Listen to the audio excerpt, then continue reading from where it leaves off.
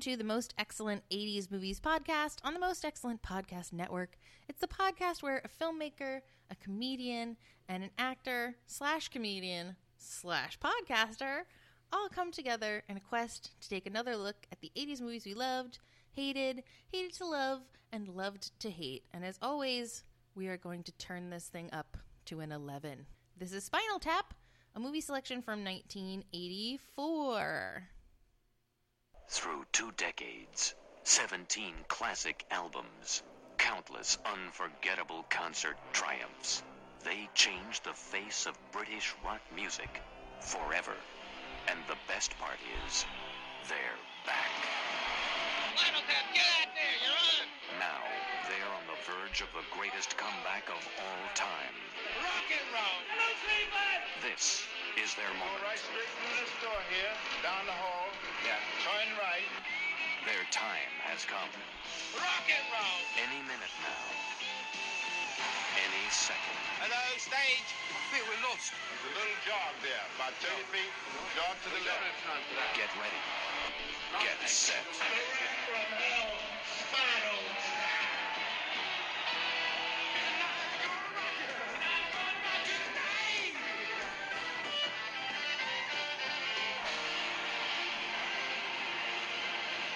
Heavy metal's deep. You can get stuff out of it. My name is Marty DeBerge. I'm a filmmaker. One man dares to probe the hidden secrets. I was just pointing at it. Well, don't point even. Don't even point? No, it can't be played. Never. I mean, Can I look at it? No. One man dares to hear the shocking answers It's tragic, really. He exploded on stage. to questions like, is the world really ready for Spinal Tap? You put a greased, naked woman on all fours with a dog collar With a dog around her collar. neck and a leash. And pushing a black glove in her face to sniff it. You don't find that offensive? No, you don't no. find that sexist? Well, you should have Listen seen the to me. cover they wanted to do.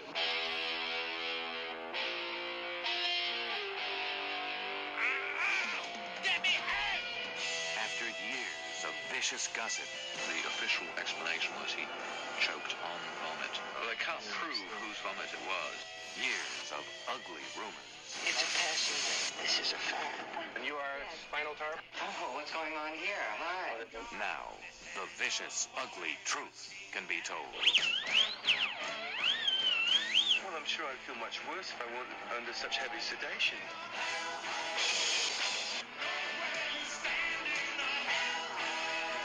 Into America! From the place where eardrums go to die, come the living legends of rock and roll lunacy. This is Spinal Tap. You know, it's like Hemingway said, remember them as they were and write them off.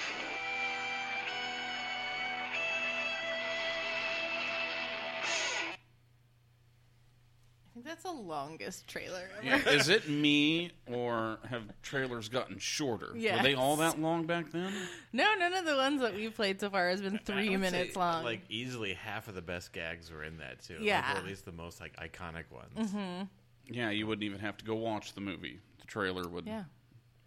Is that our final recommendation? The shortest episode ever? Well, good night, everyone. Listen to the trailer. Good night, folks. We're not even going to tell you who that third voice is.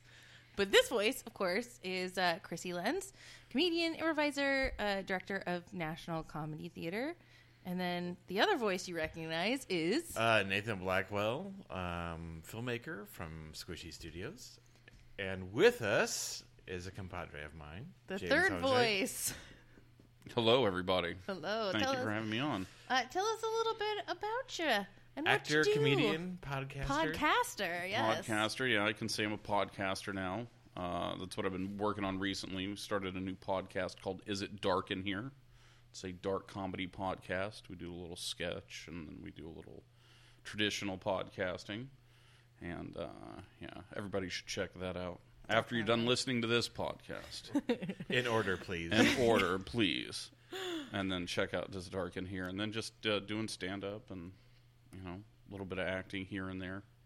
Yes. Whenever Nathan will cast me. Yeah. We've James and I. So right before the podcast started, I was doing the math in the bathroom. Mm-hmm. It's been as I always do. Bath math. We've known each other more than half of our lives now. What? That's Yeah, awesome. Apparently, the 90s are now 20 years ago, and that was upsetting to me. Ew. In the bathroom. Stop saying things like that. I'm literally aging on this podcast as you listen. It's like that scene in Indiana Jones. Yeah.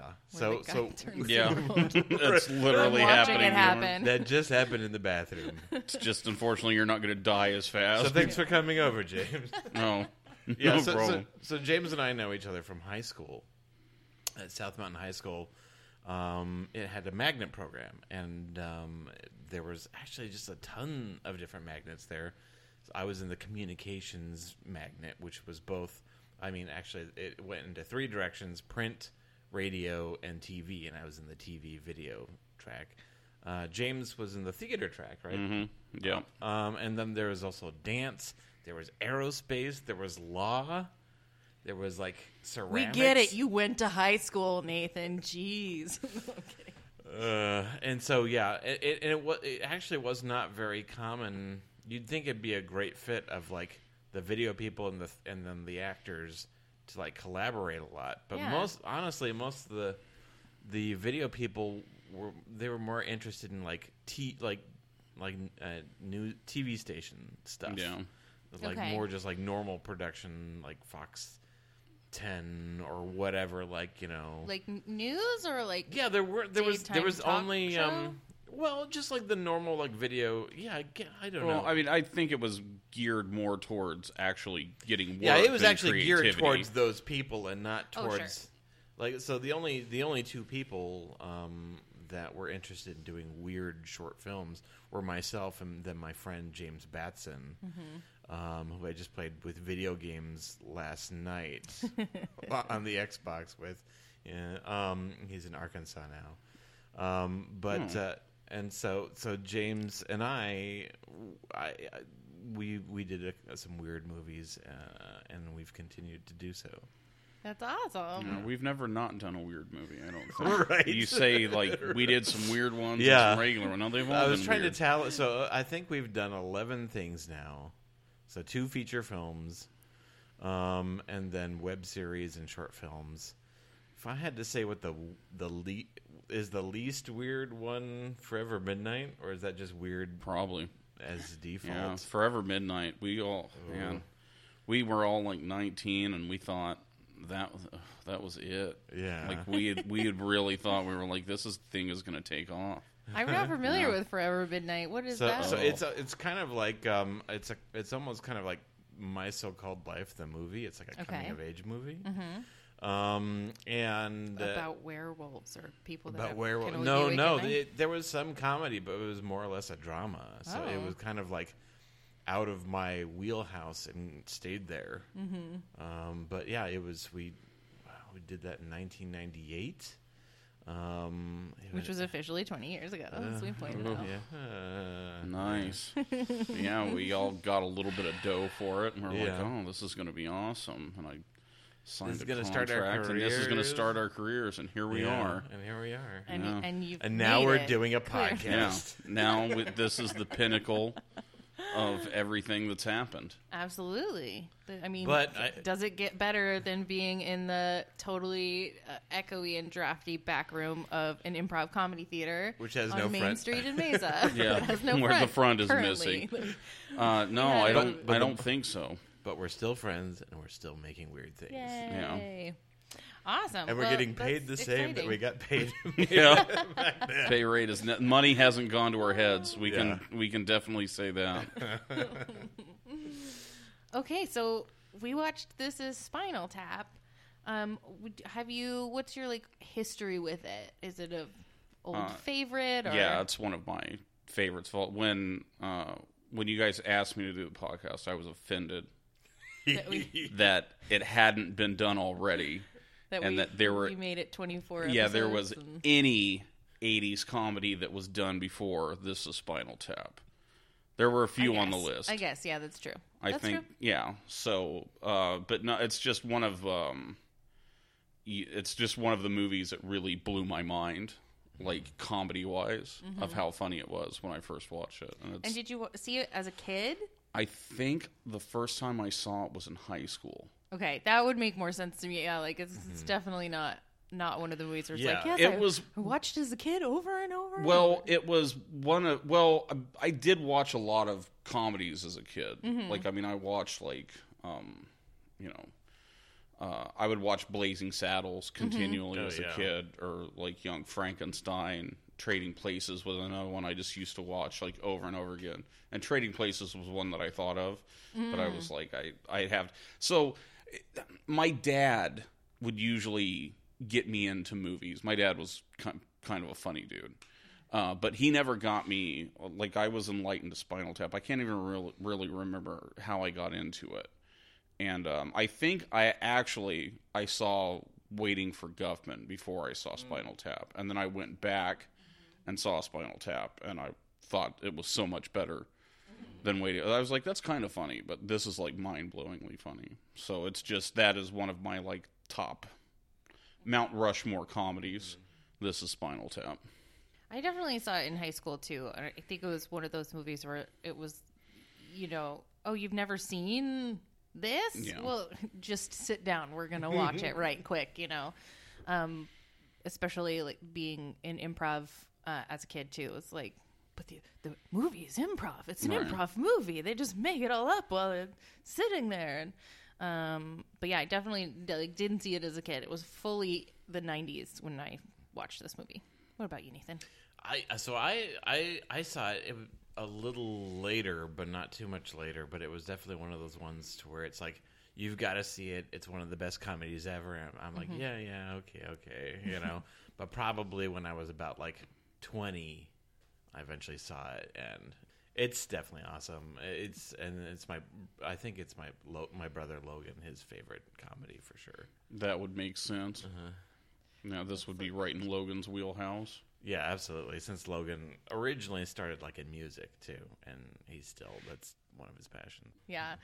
So like we were all sort of saying before we started, like I think I have the fewest amount of notes that I've ever taken for one of our movies, and it's all just things that I like. Like, remember, bring up this bit. I mean, so our last episode was RoboCop, and it's a joy to watch, but there's some crazy stuff to comment on. And it's tough to comment on in terms of like pithy witticisms and stuff like that, because they're doing all the work and it's all working, Yeah, there's nothing about this movie that falls apart. Yeah, Yeah, I mean when people like with like modern day, you bring up like like the quote unquote modern day improv movie, you think of like the Judd Apatow stuff, or like the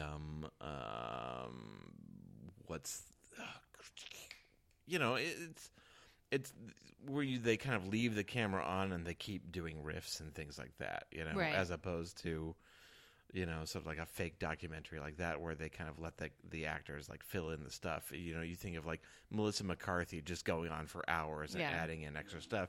And when you think of those Judd Apatow movies, and I do enjoy them, but there's no fat on this movie. This is Spinal Tap. It moves really quick and it's strong the whole time. It's muscular. There's no lull. Yeah, when you think of like these, like these Apatow movies, they feel like a lot of extra deleted scenes that are in there that they love, and it's just kind of a bit slow and wandering. Yeah. I think a lot of those improv type movies that they do now, people are always trying to one up themselves or like push it further. Where there are moments in this that are just perfectly improv. Like one, they understand that it's not going to get any better than what the other person just dropped on them. So that is the meat. That was the funny, and we're just going to leave it at that, and then move on to something else, which is really like that's a perfect one. When I think of that is like Melissa McCarthy of that person, that person just pushing it, and then going and trying to one up, and these are just such beautiful spots, and some of them are so underplayed too. So completely underplayed. Yeah. in such a beautiful way. Like, I think what makes it work, and you know, the mockumentary style is, I feel like, overused these days, particularly in like sitcom settings. Almost every sitcom now is a mockumentary style, you know, where people sitting and talking to the camera. Yeah. And the joke, especially since The Office. Yes. Yeah, exactly. But like, that's the joke, is that, you know, you pan to Jim and he's just looking into the camera with that, you know, face. And that's where that's the punchline of the joke, is looking into the camera that way. And like, this one, I think, plays it so earnestly. It's so real. It's so, like, as you said, underplayed. They're not one-upping each other. They're not hamming it up. They are just, like, living in their characters and responding to each other honestly. And I think that's what makes it so brilliant, is all the times that they hold back. I think the only times that it gets over that line, I would say, is as they're describing the many deaths of their drummers. Yeah. I think there's even a moment where Christopher Guest breaks a little bit. I think there's at least like 4 times that Christopher Guest breaks. Yeah. And then especially when they're like, oh, it was a gardening accident. It was an unsolved gardening accident. And then when they're describing the spontaneous human combustion, and it's just like, it's all just so real. They're just nodding, sad nodding. It happens a lot. It's just nobody talks about it. Yes. But yeah, this is one of those movies, though, even when you're like, you're watching it alone at home, you're going to, there's multiple moments that you're just going to laugh out loud, which is rare. I did. You know? I definitely did. I can only imagine like what this would be like with a crowd. That'd be great. You know, where you're just feeding off the energy of everyone else. Yeah, that would be a fun movie to watch a lot, like in a crowd.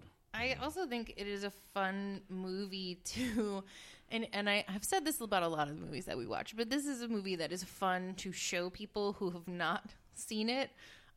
But unlike with maybe Mannequin, it's not because they're going to be like, what is happening? I don't understand this world. What even was the 80s?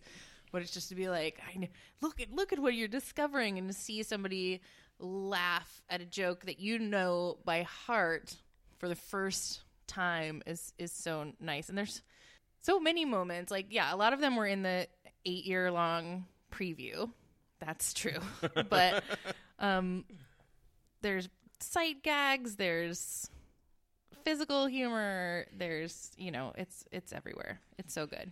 Yeah, I think it's a testament of how good the movie is. When I was in college, I took a film class, and the guy teaching the film class was actually a reasonably intelligent person. Oh, that's good. And he didn't know it was that Spinal Tap was fake. Do you know what? I saw a lot of things as I was like reading through like the Wikipedia and like the Did You Knows and stuff, that was like a lot of people don't know that this is he fake. legitimately had no idea. I'm like, yeah, that's Harry Shearer, and that's Christopher Guest. That's a dude from Waiting for Guffman. Yeah. And he's like, oh yeah, oh okay, yeah. And I'm like, you don't recognize Rob Reiner? Right. And he's like, oh, well, I thought it was a real movie like he was doing, but I didn't know about these guys. Like, oh, that's really funny now. That's funny. Fran Drescher and Billy Crystal and Paul Schaefer. And now that you say that, I totally remember that being maybe a stressor of me not wanting to see the movie. It's like, I don't want to see them like making fun of these guys. Like, I didn't know that it was fake. Like, is it fake? Is it real? Like, and then you watch it and you know. Right. Well, some people. I guess not. There's a lot of comments of people not realizing that. There was one story I read that was about somebody like famous-ish, I don't know, watching Spinal Tap open for the band from A Mighty Wind, whose name escapes me, and like didn't put it two together that it was any of them. Literally the same men. But I think part of the reason for that is because, okay, the other thing, in addition to the variations on the death of drummers, is how insane the songs are. Yeah. Because I was just going to say, like, it's because people believe it's real because it's so real. It's so real that, it so realistically could be about a real band until you get to the songs. Sex Farm? I mean, it's... I walked around singing Fat Bottom for probably 2 hours after I watched it today to, because my wife knows that I'm an ass man. So I had started humming it before, And now everyone knows. And now everybody knows. I don't care. I talk about it on stage. But behind Queen's Fat Bottom Girls and Sir Mix-a-Lot's Baby Got Back, I think it's number 3 with me. A joke song, but it really, resonates with you in a meaningful way. How do I leave this behind? That's a great line. It is. Because behind also means a butt. Yes. That is great. It works on more than one It is level. a double entendre. It is perfect. And I think it's the most possibly really realistic of all the songs. I don't know. I don't know. I love Stonehenge. That's so, British rock that reminds me of like a lot of stuff like the Moody Blues. Like, first off, it's not really heavy metal as much. I mean, it's really more rock and roll. Like they say heavy metal, but it's really more like Kiss, Detroit City rock and roll, kind of stuff. Something that you said Stonehenge, something that I had never noticed before until I watched today. In every concert that they play, there's somebody yells, "Play Stonehenge!" There was always in every one. Like, I would back up and listen, and as the camera's panning around, there's always one dude who goes, "Play Stonehenge!" It's their great. Freebird. Yeah, it's their Freebird. So then the best thing is we should go back to doing Stone. I don't want to do fucking Stonehenge. Oh, it was great. But anyways, yes, the music it's funny, and they wrote it. I mean, I think that's the kind of the amazing thing about it. You do want to track down those records. Yeah, yes. Well, and I love too that they show you as they're showing you the history of the band, and they are parodying the Beatles and stuff, and they're showing them in their 50s version with their glasses and they're in black and white and stuff, and they're showing all the different. Or there's a one that's kind of like a sitar sounding song. Which one is that? That's when they're the Boo Boo Go or something. The Boo Boo Go Go show or something. Yeah. I also love one of my favorite jokes in the movie is that they have an album called Intravenous de Milo. That is hilarious. And then they have the Venus de Milo with no arms, but they have the needles going in the stubs of the arms. I thought that was great. That's a good bit. Yeah, Intravenous de Milo. Or when he's playing the piano and he's like, I'm influenced so much by Bach and Mozart. And then the name of the really song is... it's called My Love Pump. Yeah. Right. Like a beautiful, sad... Yeah. So good. But those are the favorite... those are the... There's two kind of the stupid people that I love, and there's two ways to play the stupid. There's the stupid person that just has no idea that they're stupid. Yes. And there's the stupid person that thinks that they're smart. And when people ham up stupid, to me, it's not funny. That's really, when they're but when they're just stupid and contemplative about it, I think that's the greatest thing. Or when you go to The Office and Michael Scott, the guy that's, I think oblivious. Yeah, that's why I used to love my mom.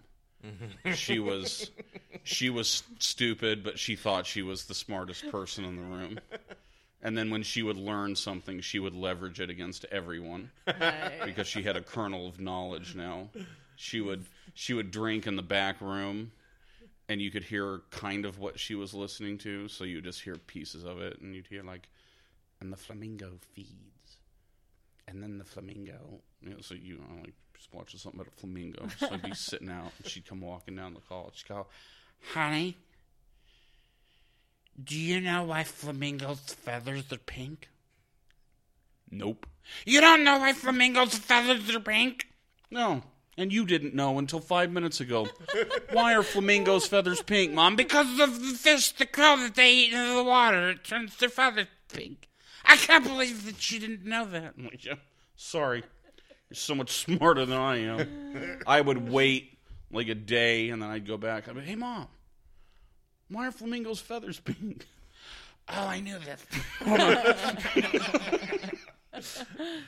I only know that one because I used to drive the tour train at the Phoenix Zoo. Yes. No, that's cheating. Yeah. That's the Dunning-Kruger effect, right? The people who know the least will speak up the most.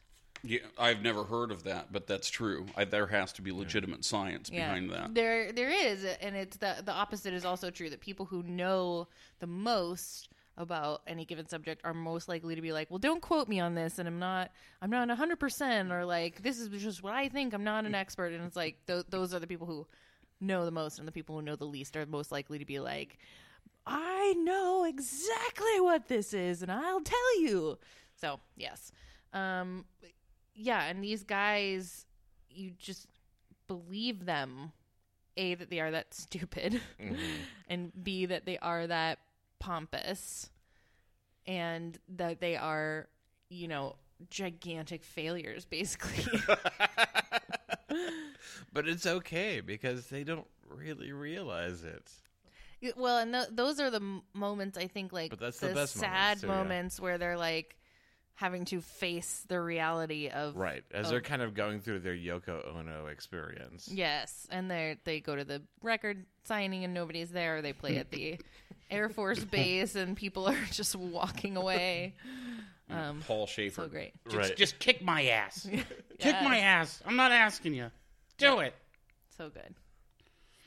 Well, yeah, and one of the things that Nathan and I have talked about a lot too is that it's kind of hard in this context to talk about a movie that's really good because you don't have those juicy moments to sort of pick apart and be like, what the hell were they thinking making this movie?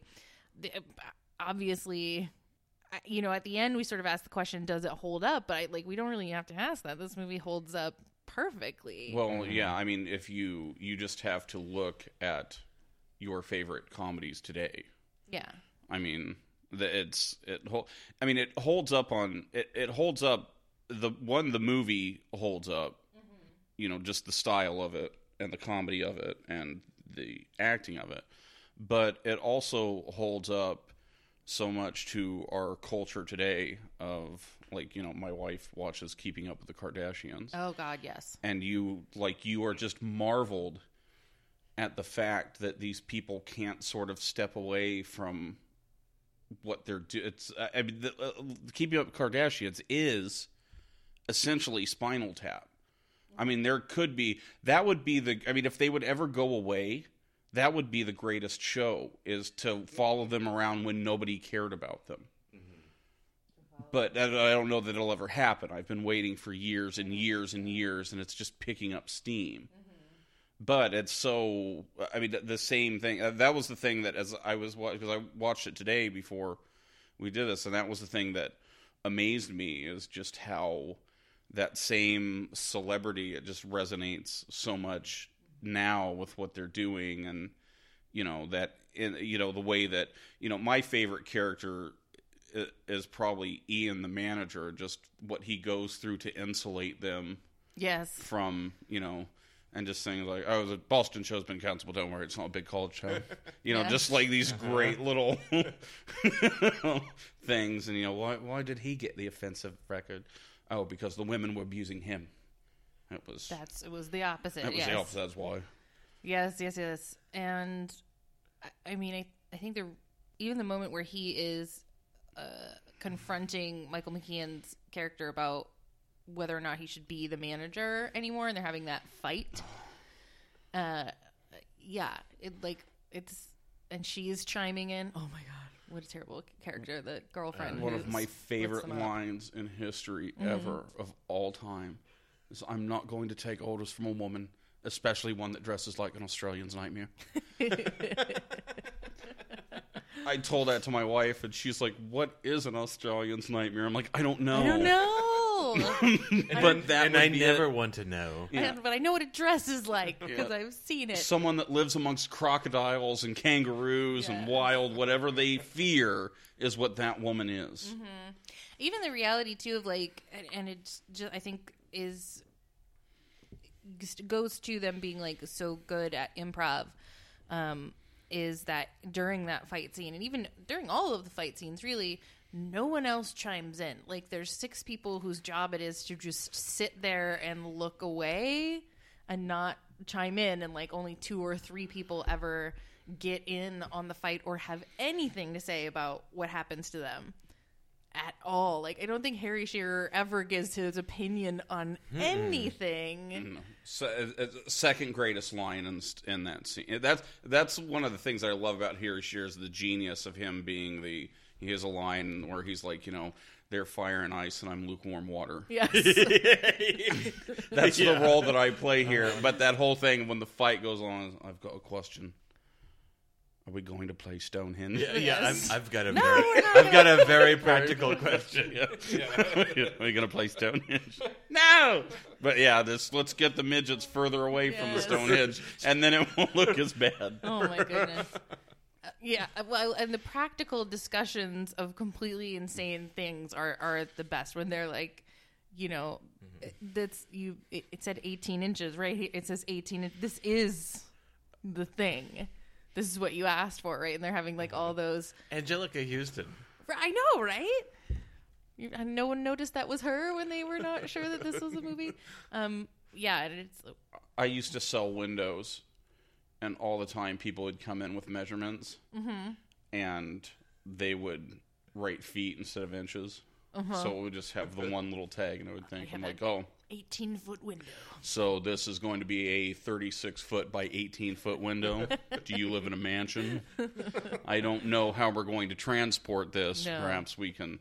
That's an expensive piece of glass. Get a few semi-trucks back to back. Let me put another hash mark in here. There you go. So good. So good. This is the only movie to where the extra little bits that they put during the credit roll those are actually classic moments from a movie. Yeah. Yeah. That's, Do you think you'd be happy at that job? What are the hours? You're right. So brilliant. Yeah. Oh, do you have it in black? Like the questions he thinks that people who have jobs ask. I love it. Right. Or like the origin of his name, David St. Hubbins. St. Hubbins was the patron saint of quality footwear. Yes. Quality footwear. It's so good, and it's so specific, and that's, another hallmark of good improv as well.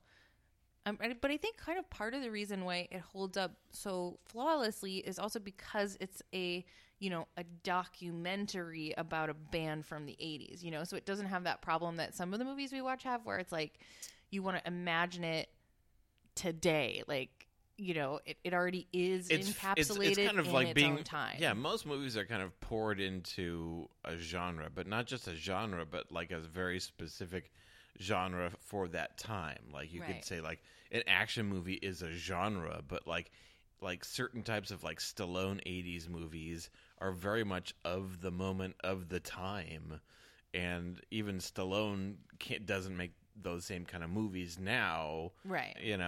And so except for Rocky, he still makes those. Okay, with a few exceptions, but but like by kind of going the documentary route, they're not kind of connecting with what was popular, what was conventional for like comedies, then with the rockumentary. I mean, even like the mockumentary really wasn't even was it even in the vocabulary at this point? No. I believe this was the first. That, and I mean, I think all of the work that they do, I mean, when you look at their, like Waiting for Guffman is a perfect encapsulation of just what that was. So it's just timeless, like you wouldn't, or like A Mighty Wind, like you're going back and, this music isn't played anymore, so now, we're going back to this time. So I think that I wonder if that's intentional, of them grabbing, like, they just see a perfect moment that they can grab, or like Best in Show, like, that's always timeless. Those people are always going to be there. I think that they're very sort of genius of that, of, get this band that's a fish out of water and a little bit past its time, because there's always going to be that band. Right. As we keep pushing forward, you are always going to have people out of time. Yeah. People who like something that no one else likes anymore. Well, it's not like you couldn't do one of the things where, like, oh, we'll do it with a female cast. Yeah. We'll do it with this. You would have to do something totally different. Yeah. Or it's going to be so compared. Like, if you did like a Spice Girls mockumentary style thing where it was all flipped, it would be so compared to this movie that it would have to be just amazing just to even to Did work. you see the movie that... Is it Popstar? Yes. No, I didn't. Never Stopping? I want to, but yeah. Well, that... so, with all... One, his... Which is funny, because he does Adam Sandberg. Andy Sandberg. Yeah. Andy Sandberg. Like, his mockumentary stuff is just off the chain. Like, I don't know. But also the music. Like, he actually... Lonely Island actually really writes and records, like, really awesome music. So I think maybe that's step one, is you have to actually be able to play music to make a music mockumentary. That probably helps. But I mean, his, the character. I mean, I liked that movie, but like the other stuff that he does on like HBO, like the tennis one, or the Tour de France one. Yeah, the Tour de France just. I mean, it killed. He's Nigerian because his father owned a diamond mine. And he's the only kid that could afford a real bike, so he was the best bike racer. And I'm like, that is just, like, amazing. I laughed so... Tour de Pharmacy is what that's called. And I laughed so loud while watching that I woke my children up. And they're like, Mom, are you okay? And I'm like, yes. Go back to bed. John Cena's being funny. Just go back to bed, sweetie. But I mean, I think it just comes from authentic characters. Like, that was, that finding that one drive for that, like the kid that was Jackie Robinson's nephew, and he wanted to be the first at something. Yeah. And everybody had taken everything except cycling. Yeah. Like, that's great. Like, that's your through line through the whole thing. And that's what those, I mean, that's what all those characters do in that movie. I mean, that's why I love that character of Ian so much, is it's just his laser focus to push the group through this. Like, nothing ever, so I got us a room, got us a gig. We locked us, but everything's okay. We'll get the album. I guess his character too reminded me in a nice way of, and the only British person in the film, the only really British person, yes. Of the Rhys Darby character in Flight of the Conchords, which is not a documentary, but like that the manager who's like, "It's all gonna be okay. Like, you're playing a gig at the corner of a, right. But it's gonna be great. This is the thing. This is gonna be the next thing." So I think that this might be the easiest movie ever to create a scale for, right? So it's just like it's out 11, of 11, right? yeah. It's gotta be. There's nothing else you can do. So I think we're probably all like unanimously gonna have super high ratings for this. Yeah, probably not too much variation like we usually get, but James, on a scale of 1 to 11, also I just love that moment so much where he's questioning him about why not just make 10 louder, and the response is just like, will these go to 11? Like, right. And the earnest formulation of it. Yeah. You hear him think. Everything is so sincere. So it's a funny thing. So when I do stand up, I do act outs. Okay. And people all the time will ask me, they'll be like, well, how do you do act outs so well? Like, it's like you can, like, when you do it, I can hear the other person. So how do you do them so well? And I always ask them, I say, do you know what the other person's saying? I'm like, no. Like, then how are you talking to them? Like, if I'm not listening to what you're saying. I'm just going to just talk over you. There's no rhythm to it. It's to take that honest moment to really formulate, and that's the genius thing about that is he just took a minute to why doesn't he get it? Yeah. It just, I mean, it's pretty, but it goes to 11. But just like in his head, like that's the other thing, is like playing the stupid person that doesn't know he's stupid. But how can I explain to this moron that this one goes to, I thought it was pretty clear. It goes to 11. Yeah. Just genius. Genius! So you give it an 11? Yeah, you have to give it an 11. I'm going to have to do that too. We're making this. Why do we even do this part? I know, right? Say 11. Yeah, right, I don't. If there's somebody that doesn't give this thing an 11, then you let me know, because we got to give them a talking to. We'll sit down and try to, that might be a podcast, just to sit people down and who don't like something that you like. Please message our Facebook page. If you give this a 4. I would be happy to come back down. We'll do a follow-up episode. And sit down and just berate somebody. Be a guest. I'm looking forward to it. Prove your point. Why is this a Spinal Tap not an 11? Or what is it that the people say, like, never mind, ignore me. Like, they sit at little tables. Do you know what I'm talking about? They sit at little tables and they say, they have like a sign that says, this is my... prove me wrong. That's not it though, right? There's a change my mind. Yes, it's change my mind. It's a dude. I forget the dude's name, but he has he's like he has kind of like a right wing show. Yeah. And he goes to college campuses, and he's like, there are only 2 genders. Change my mind. Yeah. And then people put stupid stuff on the table, but it's kind of, I watch those because I find them humorous. Because it's just bait. And the thing is that you're going to colleges, and these kids really don't know why they think what they think yet. So it's just kind of mean of the guy to pit. Yeah, but change my mind. It's Dunning-Kruger again, in effect. Yes. Okay. If you've learned one thing from this podcast, I hope. And then also Jazz Odyssey. We didn't talk about Jazz Odyssey. Oh, Jazz Odyssey. Tell us more. What about that was it. What do you want? That's it? You just want to mention it? Okay. All the stuff that I wrote down, I just wrote dust for vomit.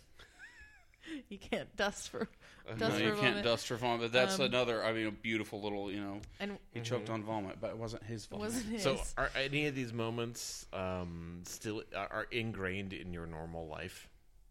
Like these reoccurring, like the classic moments, are the like the songs, or like I always think of somebody when I think of somebody who's just lost. Oh yeah. I always say to myself, Cleveland, rock and roll, rock and roll. They're never getting out of the basement. I've said that to myself numerous times. Like, this person is just walking around the basement of their life, and they're never going to get to the stage. It's a bit of a jog. I think just I put a zucchini in my pants. Oh my god. No. Yeah. But why wrap it in foil? That's what I want to know. I mean, you don't want it to... Do you not want it to go bad? I've never understood that either. I don't... Why was it wrapped in foil? I think to protect it. To give it a realistic texture. I don't know. I don't think the foil would do that. Well, but that's... No, I know. I think this goes to 11. Is in everyone's lexicon. Yeah. What was I going to say?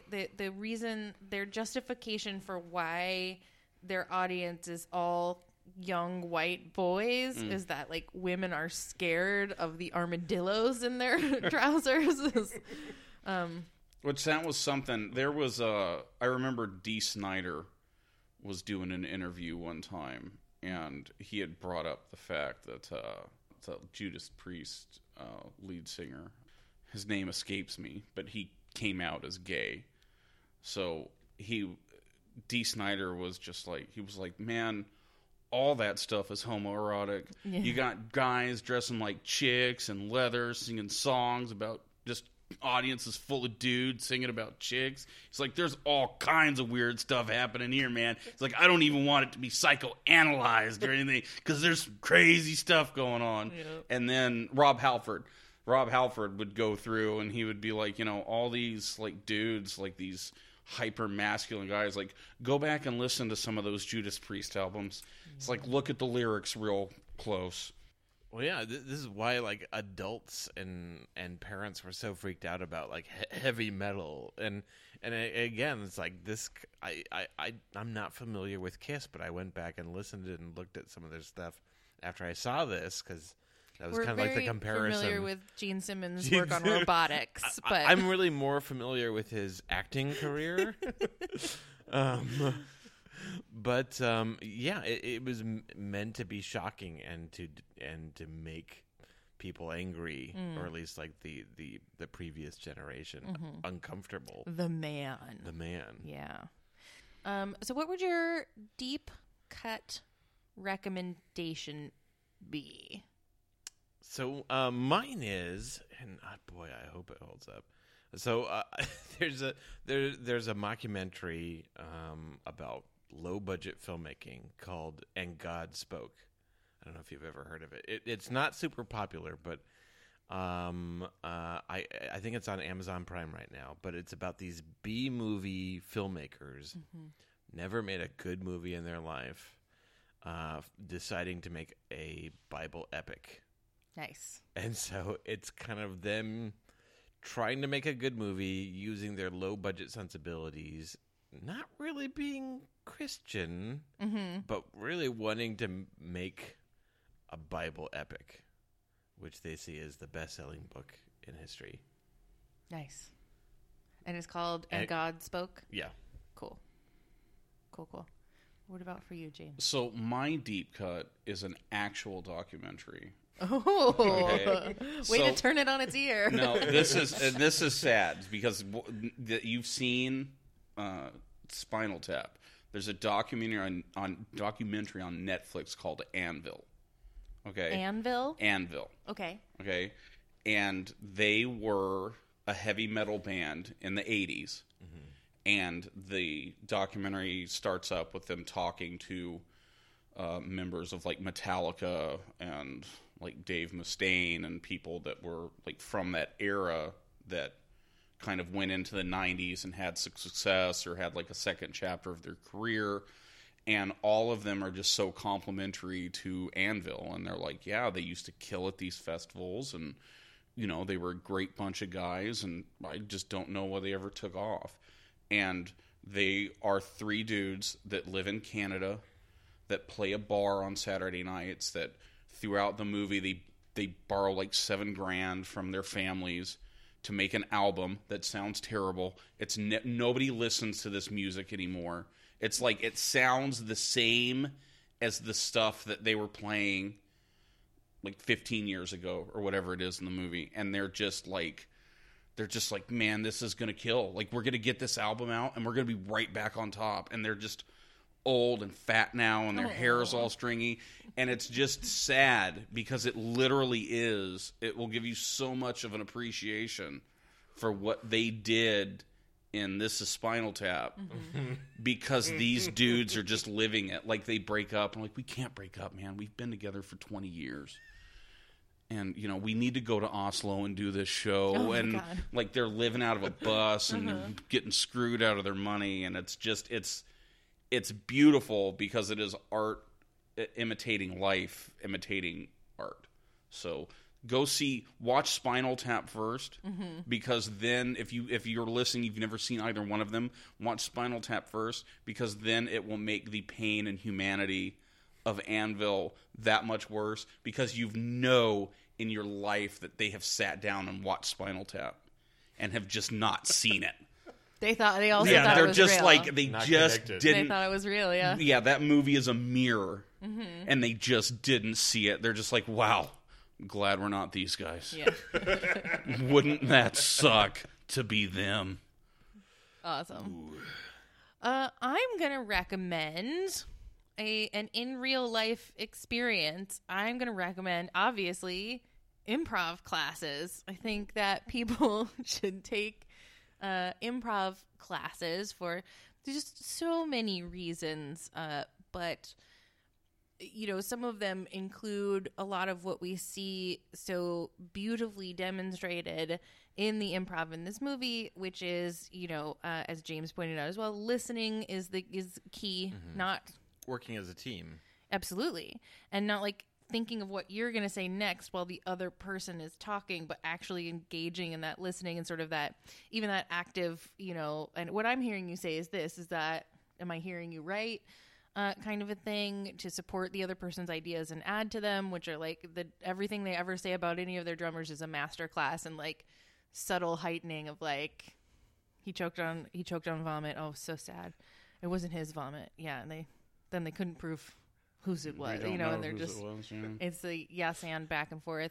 But also, you know, and those are things that people talk about all the time when they talk about improv, but also, you know, making the other person look good, I think, is something that this movie really shows in an amazing way, is that like none of these guys is doing that sort of thing that I think you mentioned too, James, where they're hamming it up to be like, no, look at me. Where they're topping I've each other. got the bit. I'm going to, you know, I'm going to top what you just said. It's all about like setting the other person up to get the bigger laugh. I mean, when you see two people who are both listening at the same time, it's really exciting to me. You teach improv. I do. I try to talk to like comedians, and they're like, well, I need to work on crowd work. And I'm like, well, just talk to the person. Like, you're trying to think of jokes to say. Like, don't talk. If you want to do crowd work, talk to the people. And then funny things will come from that. But they do it just so ass backwards. And I guess it's probably the same thing with, you know, when you have students that come in, it's like, oh, well, I got these ideas, and it's like forcing the round peg into the square hole. Yeah. Whereas just, you know, there was a 30 Rock one time that I wish I could show everybody, but there was a bit on 30 Rock where the two of them used to be in an improv group together. I know exactly the bit you're going to say. I know exactly the bit So they're like, we need two characters. And they're like, Sling Blade and Oprah. Yep. And Tina Fey goes, I sure do love these French fried taters. And the other one goes, no, you don't, Oprah. Yes. I reference that in classes all the time. Completely, like, but that was, I wonder how long they came up to write just the perfect line to shut everything down and grind everything to a stop. The no but. It's so perfect. Yes, the no but. Yeah, and you hit the nail on the head. Like, you know, trying to be funny is the enemy of comedy. And I think that this movie does that so beautifully, because the more earnest you play it, the more sincere you are. And the more you truly believe what you're saying. You're not trying to be funny, you're just trying to be real. That's what creates those moments of comedy. And that's like what this movie is, a masterclass. And I think all of the Christopher Guest versions of this too as well, that we mentioned, Mighty Wind and Best in Show, my personal favorite, Best in Show, and you know, Waiting for Guffman, are all just like masterclasses and people taking it so seriously. They are not trying to be funny. They are trying to be serious. And that's what makes brilliant. So learn to do those things. Take an improv class. There are so many ways that it will make your life better. Okay, so where can people find your podcast? Where can they find you to watch your comedy or possibly experience it in the social medias? You can go through, we are on iTunes, Stitcher, Spotify. This is It Dark in Here? Yeah, this is It Dark in Here? So, Is It Dark in Here with a question mark. And yeah, check us out and follow us on Twitter. We're on Twitter and Facebook. And yeah, check me out. You can follow me at Jay Hohenscheit on Twitter. And yeah, check out the podcast. And thank you guys for having me. Yeah, great to have you. All right. Thank you so much for listening. Be sure to join us next time when we'll be watching a movie from the 80s. Oh, and we've also said you can find Nathan at squishystudios.com, and on the tweets and the Instagrams and all that stuff is Squishy Studios. You can find Chrissy at nctphoenix.com, same thing, and Chrissy Lens on Twitter and Instagram. Hey, when you're out there in the world, make sure to keep the most excellent 80s movie podcast motto in mind: to be excellent to each other and... Jazz Odyssey.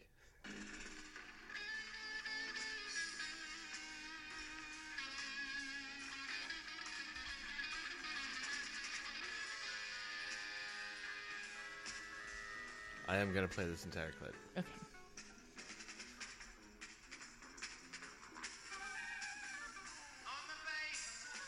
It would be betraying the spirit of Jazz Odyssey if I didn't play the entire clip.